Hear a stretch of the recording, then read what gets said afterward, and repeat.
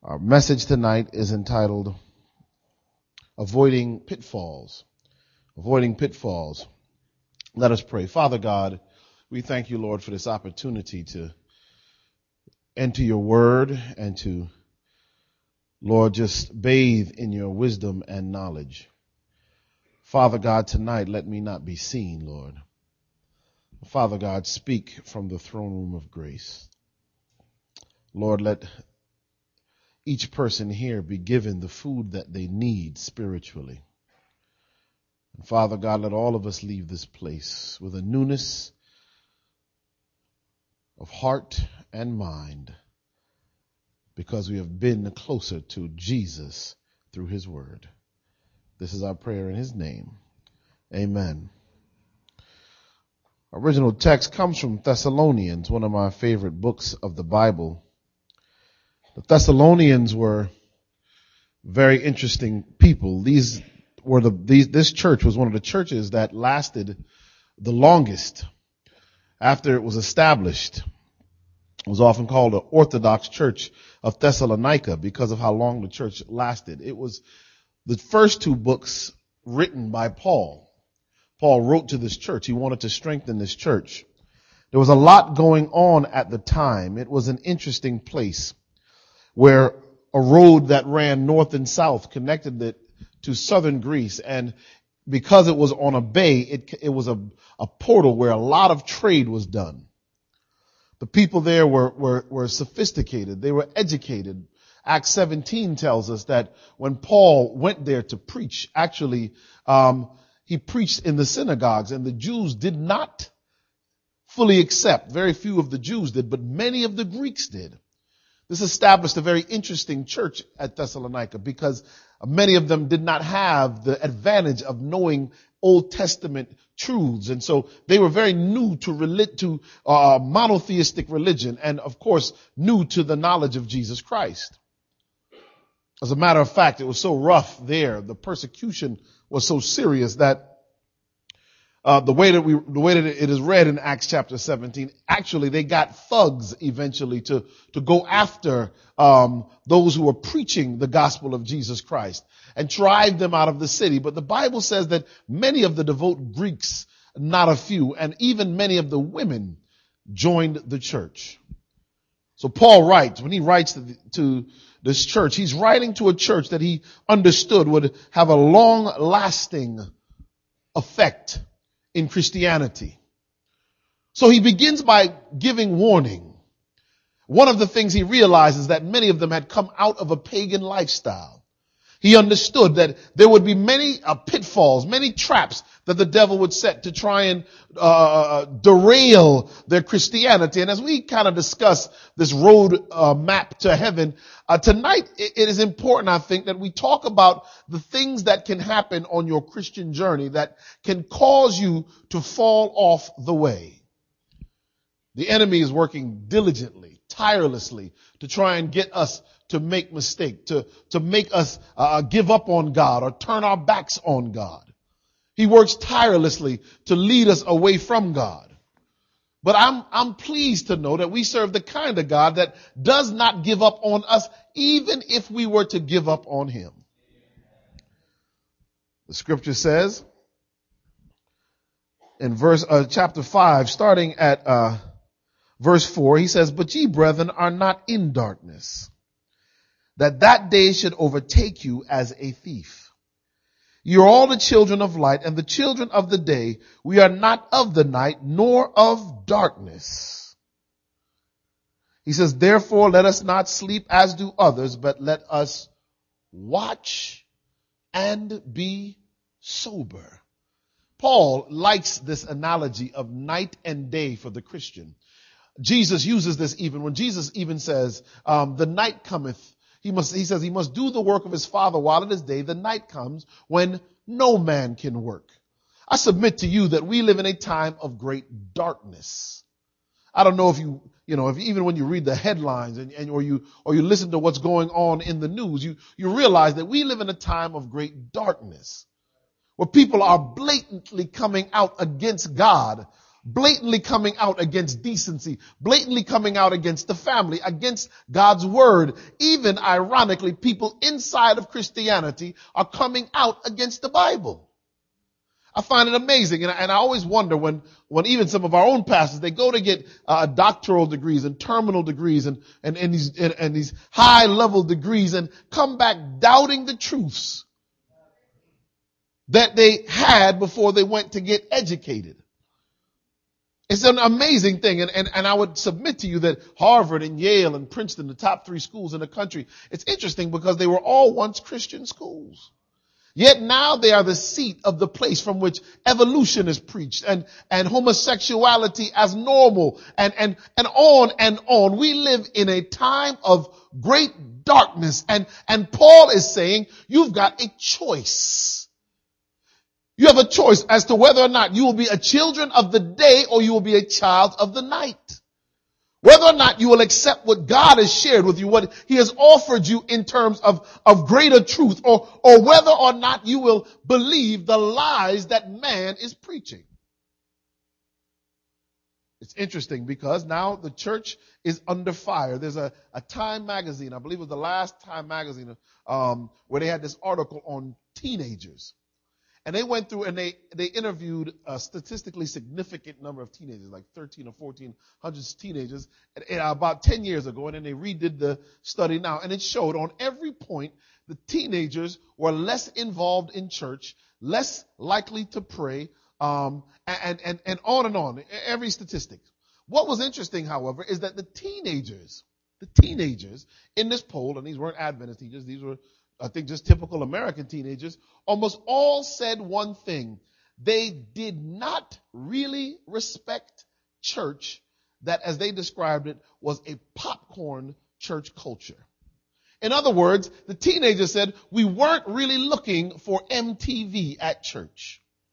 So all the more and more the churches seem to want to lower the standard and make church more entertaining and put pool tables in the youth rooms and video games and have modern Christian music play that sounds like secular music. And they think that somehow this will draw in the teenagers and keep them. And what this study that was showed in Secular Time magazine said is that what teenagers over and over said they really wanted was to be rooted and grounded in God's word. That's powerful. The teenagers decided that. They decided, just from the poll, and I can say that even working at my church, that the teenagers are not so concerned with church being like the world. The teenagers don't have to come to church if they want the world. If they want the world, all they have to do is go to public school. All they've got to do is walk around in their neighborhood. They don't have to, if they want Jay-Z, they don't have to come to church to get Jay-Z or Mace. That's playing on every radio, in every car, in in the parking lot of the high school. Why come to church to get it? But somehow they understand something's missing. The scripture says that we must be children of the day, children of light. Why? Because we should reflect the light that Christ is shining on us. You want to avoid pitfalls? One of the things you must do is you must first make up in your mind which side you will be on, whether you will be of the light or of the darkness. The problem is many Christians try to be a little bit of both. Ellen White warns us. She says that the worst thing you could be is a half-hearted Christian. To be a half-hearted Christian, and I'm paraphrasing, but she says basically that what it does is you do the church no good, and you're not a good church person, you're not a good worldling, but you do for the devil a work that no one else can do. There's nothing more effective in Satan's arsenal than Christians who are part-time worldlings. Why? Because when that Christian falls, when that Christian goes down, when the bad press comes on that Christian, there are many who often, in a domino effect, go down. It makes, because our lives are our form of sermon. So when we live a contrary life and our relatives see it, when our neighbors see it and we claim to be Christian, but we can't be kind, people say, well, I don't want anything to do with that God. I want nothing to do with being a Christian if being a Christian means I'm going to act like that. You've got to make up your mind. What side are you on? The scripture goes on, and Paul here says, but let us who are of the, verse 7, for they that sleep, sleep in the night, and they that be drunken are drunken in the night. But let us who are of the day be sober, putting on the breastplate of faith and love. I want to go back to verse 6 and talk about being sober. He says, let us watch and be sober. It's not enough to just watch. You see, a lot of Christians watch. We're waiting for the second coming. We're hoping for the second coming. It's not enough to watch. You've got to watch and be sober. Being sober is powerful. Why? Being sober means that your mind is clear. I want to break this down because you see, as Christians, what the devil is trying to do is to intoxicate you. He isn't simply trying to intoxicate you with alcohol or cocaine or amphetamines. He's trying to intoxicate you with the world. Now, drugs are one of the most potent way to do that, but you can become intoxicated with the world in a lot of ways. By trying to be like the world, by trying to absorb the world, by trying to become famous in the world. But but you must be sober. Why is being sober important? The pitfall that you must avoid here is taking your focus off of God. That's what drunkenness does. It allows you to not focus upward. You see, salvation is an intellectual process. The Bible in Isaiah 1 and verse 18 says, come, let us reason together. Though your sins be as scarlet, they shall be white as snow. If you're going to know God, you must be able to reason. So the devil works tirelessly to get us drunk. He works tirelessly to take away our ability to reason. So Paul says, don't just watch and be sober. Think clearly. One of the things that happens to many Christians isn't some drastic thing. They don't get into any extreme lifestyle. They just get caught up with the mundane.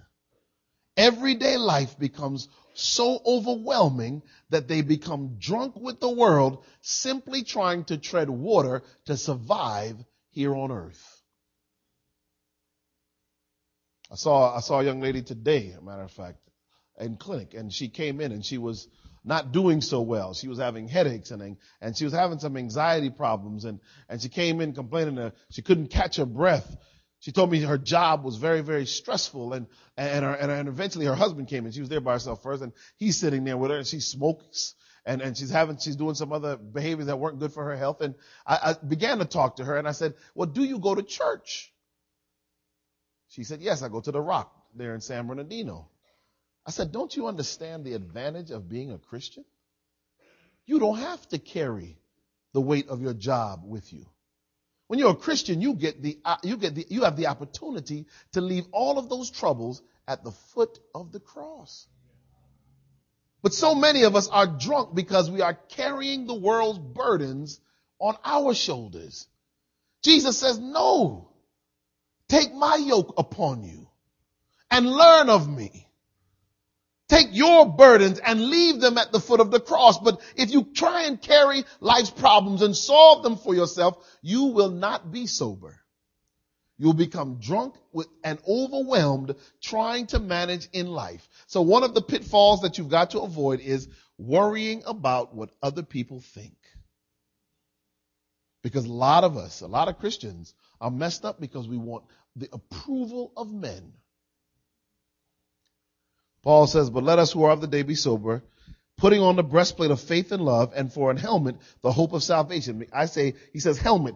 Paul connects helmet with salvation here and in Ephesians 6. He's talking about the fact that you must be able to reason. Salvation is a reasoning process. So he equates it to a helmet. He says, for God hath not appointed us to wrath, but to obtain salvation by our Lord Jesus Christ. God has not appointed us to wrath, but to obtain salvation by our Lord Jesus Christ. One of the pitfalls that happens to many Christians is that they get angry with God. Something bad happens and we turn on a dime. There's one of the students that's rotating with us right now Well, she was rotating with us, and she's gone through now, and she was raised Adventist. She became Adventist. She was about 9 or 10 years old, and we were talking to her, and she said she hadn't been to church in years, and she began to tell us some heavy problems that she was going through in her marriage and financially and some other things. And I said, why don't you go to church? Why aren't you fellowshipping? She said, I'm mad at God. I said, what are you mad at God about? She began to say all the things her husband did and all of the other problems she had in her life and how she blamed God for where all of these things had gone wrong. And because of her disdain, her anger at God, she left the church and no longer attended church. So, they had her scheduled to come in and do a clinical rotation on Saturday. I said, don't come. You're freed. All I want you to do that day is take your husband and go to church. And I told her a church that I thought she'd like, the church that I thought she'd be fed in, and go to church. She didn't go. She's too mad at God to sit in his house. You see, you can't have that kind of brewing anger. And a lot of us, you can get it. And I know where it comes from. I've had deaths in my family. And last year, November, it's the 1 year almost anniversary. Today's the 9th. My mother's birthday was yesterday, and she died 1 year ago on the 14th of November. I was at the urgent care when I was called and I was talking to her, and she was telling me how sick she was. She had been battling with multiple myeloma for 3 years. And when I looked it up when she was first diagnosed in Harrison's and in some other oncology textbooks, it said that the mean survival is 3 point so many years. So I knew that 3 years, if she could get through 3 years and get to 4 or 5 years, I knew she'd probably be able to survive. There are those who survive long term. She had multiple myeloma. She called me and she was getting bad news. None of the medications were working. She had gone to one of our Adventist institutions there on the border of Tennessee and Georgia. Wildwood. And actually, when she came back from Wildwood, she was doing very well. But she was trying to do some of the medicines and some of the Wildwood, and it just wasn't working. She went back to work, which I warned her, don't go back to work. Stress is part of why you got this disease. She called me and she said, nothing's working. My labs are getting worse. Son, I think I'm going to die. We've got to do something. You've got to get me somewhere else. I began to frantically call Boston, where one of the best multiple myeloma treatment centers were. And they said they'd take her if I could get her from Miami to Boston. But then they said, you know what? If she's as weak as you're saying she is, she won't make the trip. We have a branch in Tampa at USF. Maybe you can get her there. And I called there and they said they would take her. And so I tried to get on the phone with her oncologist, but he was mad. He was angry that we even wanted to move her to somewhere else. And in the final analysis, she began to get so sick over the next few days that it was obvious she couldn't go anywhere. The Spirit told me, get on a plane, get to Florida. It just turned out I had an extra free leftover ticket from a preaching engagement I was supposed to have and didn't get to. So I was able to get on the plane on that Thursday, land in Miami that Friday, and my brother picked me up from the airport. And my brother's a very tough guy. He hangs with NFL football players and a lot of the rappers. But I've never seen him cry. I got in the car with him, and tears were coming down his face. And I knew my mother was more ill than it even had sunken in yet. And he whisked me. We went straight from there to the hospital. And when I went upstairs, my mother was a hospital administrator. She was actually the administrator for the Sylvester Comprehensive Cancer Center at the University of Miami, where I went to medical school. She worked there. She was an administrator for the hospital she was now admitted to and had been many times in treatment for this disease. When I walked into the room, she was so thin. Her hair was gone because of bouts with chemotherapy. And when I looked at her, I knew that it would take a miracle for her to live. I didn't want to show weakness. I didn't want to cry. I didn't want to get her upset. So I held it in and we sat and we talked. She cleared the room and sat myself and my younger brother down and she began to talk to us. She told me how proud she was of me and keep doing God's work and on and on and on. By that night, my mother slipped into coma.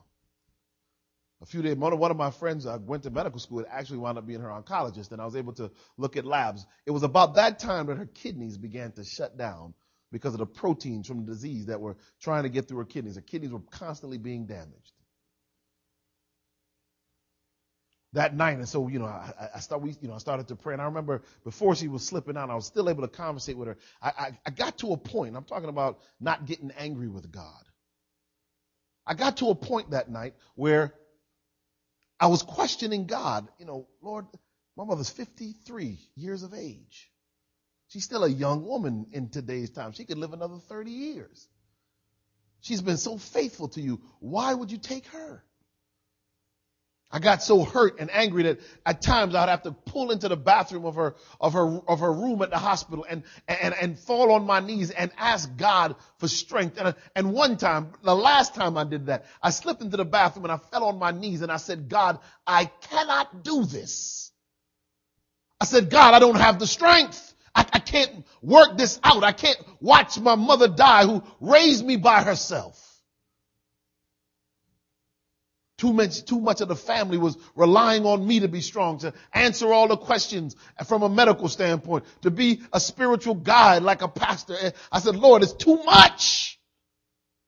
And on my knees in the bathroom as I was weeping and agonizing with God, it was as if God's Spirit fell on me. And the impression I was given was the impression that said, do not be afraid. Do not be upset. It was as if the Lord spoke to me and said, your mother has been perfected. She's ready. The time is now. She's ready. Why would you hold her back from going to sleep in me? And it was as if I could feel the Spirit of God come around me like angels lifted me. I just felt buoyed up in the Spirit, and I stood up on my feet and I wiped the tears from my eyes and I just said, Lord, give me the strength to be the kind of Christian that is a witness even in the darkest hour. I walked back out and I prayed with my mother. That was the last time I was able to conversate with her where she was lucid and able to speak. By that night, she went deep into coma. She was having abnormal breathing, and I knew it wasn't going to be long. They started to turn up the pain medicines. And as we were there were none of her pastors from her local church in Miami. She had like 2 churches really that she regularly attended. And none of the pastors were there. But it was as if the Spirit said to me, anoint her. I turned to my Aunt Doreen. Now there's just family, all of us family in the room. My mother had 6 brothers and sisters. There were 7 of them. So there were a lot of cousins and uncles and aunts and people in the room. And it was the Spirit that anointed us. So we were going to have Sabbath evening worship that Friday night. And I told my Aunt Doreen, who's a nurse, I said, why don't you go to the nurse's station and get a bottle of olive oil and let us anoint her. Somebody in the room said, no, wait, her pastor will come tomorrow after church. I said, I'm not waiting for anybody. We're going to anoint her now. And my aunt went and came back and said, the nurses said they have no oil, no olive oil. I said, no, this is a hospital. I know the nurses cook. There's olive oil back there somewhere. Sure enough, she came back with a bottle of olive oil with just a touch in the bottom of the bottle. I said, that's enough. I turned it over and it took a long time for that little bit to run all the way down, but it touched my fingers as if the Spirit was saying, that's it. All you need is just a little bit. We circled around. Her favorite hymn was, what a friend we have in Jesus. And we began to sing the song, and I began to agonize with God, even as we were holding hands circled around her bed. And I began to pray to God and said, Lord, if this is really what is right for her, if this is really her time, Lord, show me. Let me know that she's all right with you, Lord. We finished singing and I began to pray. I prayed like I never prayed before, pleading with God for healing. And as I was praying, my mother, who had not said anything in hours, the last words I would hear her say, she opened her mouth and she said, thank you, Jesus. Thank you, Jesus. I believe. I believe. And it was as if God said, is that enough evidence that even as she dies a painful death, she thanks me and she believes. Brothers and sisters, I'm telling you that if you allow the devil to, he'll confuse you. He'll cause you to think that pain and difficulty and suffering are God trying to torture you or mess you up. And you'll think that God is leaving you when what I learned in that situation as I watched my mother die, literally watched her die, I learned that God shows up in the storm. Like Jesus on the boat. When the disciples awoke him and said, "Don't you care that we perish, Master?" Jesus always said to them, "Oh, ye of little faith." I want you to understand you don't serve a God that disappears when life gets difficult. You don't serve a God that when your job is on the line and they're going to fire you, or you can't find a job, where you're flunking out of school, or you can't afford school, your parents are going through a divorce, young people, or your marriage is in trouble, married people. You don't serve a God who packs up and moves on when you get into trial. The contrary is true. If in the most difficult times you fall on your knees and call on the name of Jesus, I have learned that he shows up in your situation. I've learned that when you feel most alone, he is often most present. And I tell you, the story ended very powerfully. The last thing she told to her best friend, Marvell, was that she wanted everyone to wear white at the funeral, white linen.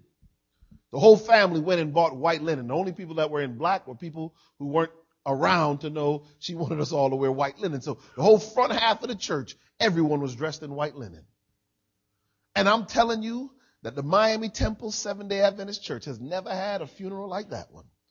We praised God for about 2 hours, singing praises to his name and giving testimonies of the love my mother showed to many of them and of the goodness of God. I delivered the eulogy at my own mother's funeral, and the Spirit impressed me to make an altar call, and around her casket, 30-something young people gave their lives to Jesus Christ.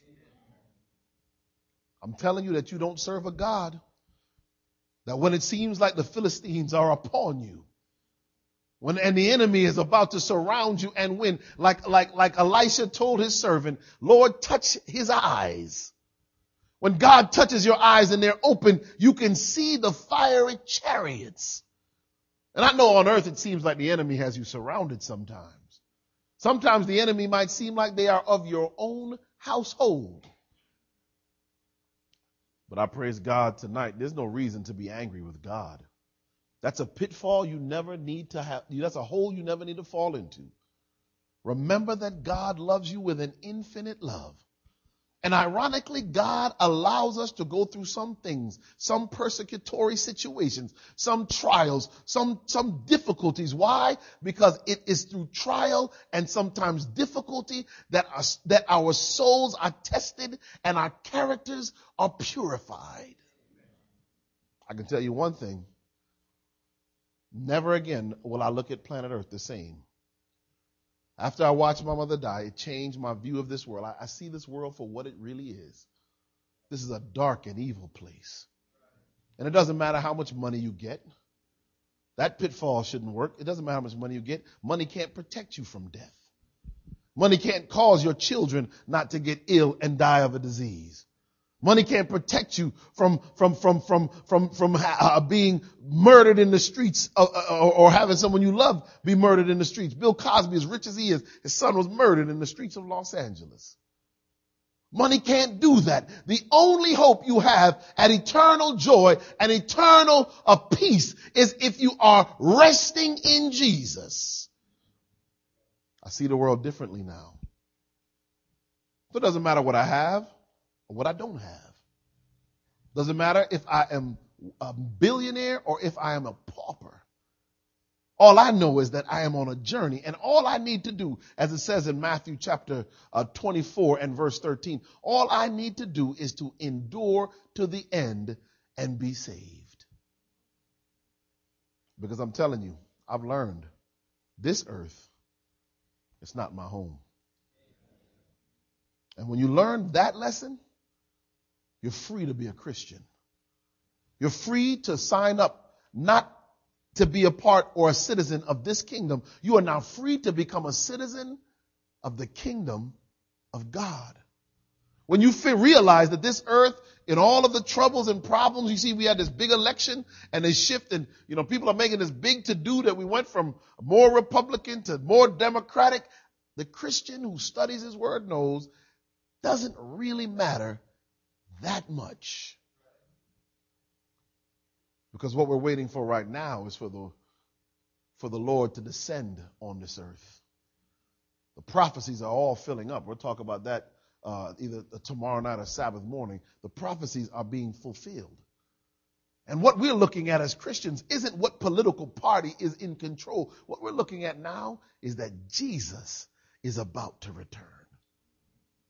And I don't know about you, but I can't wait to look up and see that cloud the size of a man's hand. And as it draws close, it is a cloud of angels, and upon a throne sits Jesus. And the trump of God sounds, and you hear the shout of the voice of the archangel. And I want to be there when my mother's grave is opened. And in the newness of her flesh, prettier and stronger than she ever was before, she comes from that grave and is risen. And I can watch her ascend to be with Jesus. Well, I don't know about you, but I can't wait for that day because, see, I'm going to be ready to fly too. And I can't wait till gravity no longer has sway on me. And I'm able to leave this earth and be rejoined with my grandfather and my mother and many others who I loved and knew in this earth. I want to be able to get to that point and to be reunited with them, yes, but I want to see Jesus. So when you're trying to avoid pitfalls in your Christian walk, I'm telling you, never forget, this earth is not your home. You're a Christian. You're a son or a daughter of the living God. And God has prepared a place for you. As every head is bowed and every eye is closed, Father God, we thank you. Because, Lord, even in the most difficult times and in the most difficult hour, we serve the kind of God that does not leave us all by ourselves. Lord, you have called us to be children of light, not to be asleep, to watch and be sober, and to not be angry with you, Lord. Father God, remind us daily that this earth is not our home. Remind us daily that we serve a God who will not at any time abandon us. As long as, Lord, we are striving towards you and seeking you, Lord, you will take 5,000 steps for every half step we take. For Father God, you love us with an infinite love. Father God, there's someone under the sound of my voice tonight who needs to remember that. There's no love on earth that can match the love of God. Jesus, when you come again in the clouds of glory, I ask that you would remember each of us. And Father God, on that day, you would say, this is my beloved son. This is my daughter. Enter into the joys of what I've prepared for you. Give us newness of life now, we pray, sweet Jesus. Let the church say amen and amen.